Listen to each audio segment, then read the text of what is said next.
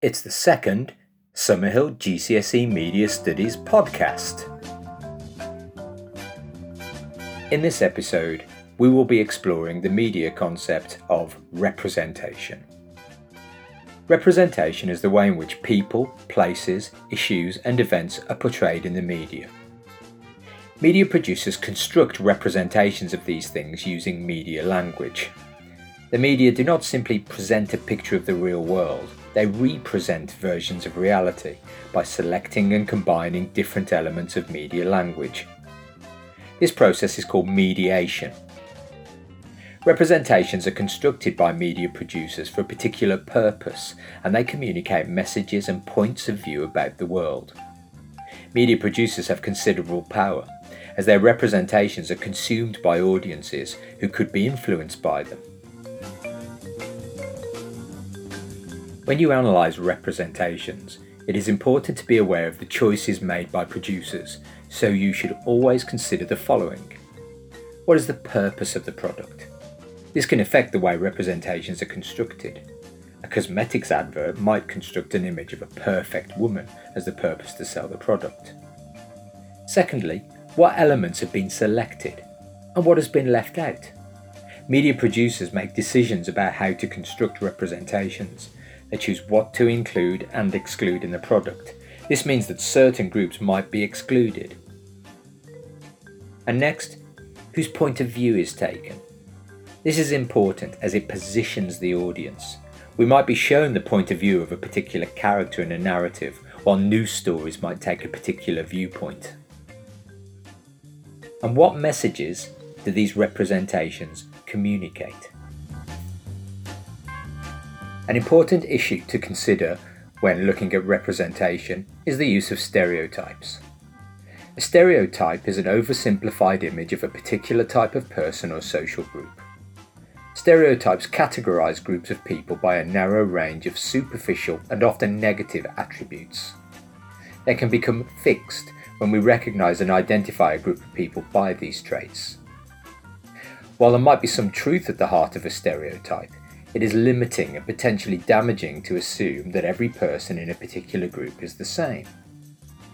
Typically, the groups of people who are stereotyped are in the minority and have limited power in society. The stereotypes are a useful tool for media producers, as they can communicate a lot of information very quickly and give an audience a recognizable type of individual or social group. Stereotypes can change over time.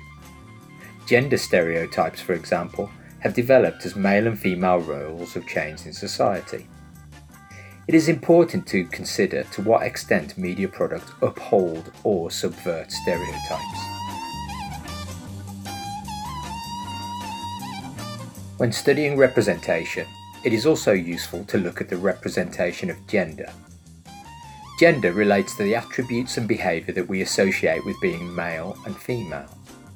In media studies, we analyse the ways in which producers construct representations of masculinity and femininity in media products.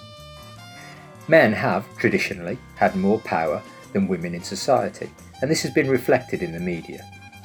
You will see some clear evidence of this in the historical products that you study. While there are clear biological differences between the sexes, many gender differences are cultural. Men have tended to go out to work, for example, while women have had a more domestic role. There are many attributes associated with masculinity and femininity, and many of these reflect the fact that men have, historically, been more dominant in society. Men are frequently shown to be tough and strong, and also rational and unemotional.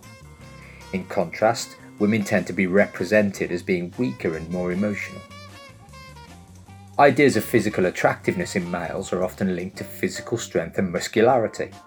Attractiveness in females is typically associated with beauty and a slender body image. Women are stereotypically represented as homemakers and mother figures, whereas men tend to leave the home to go to manual or professional jobs. Linked to this idea, women are typically shown as being dependent on other people, typically a man.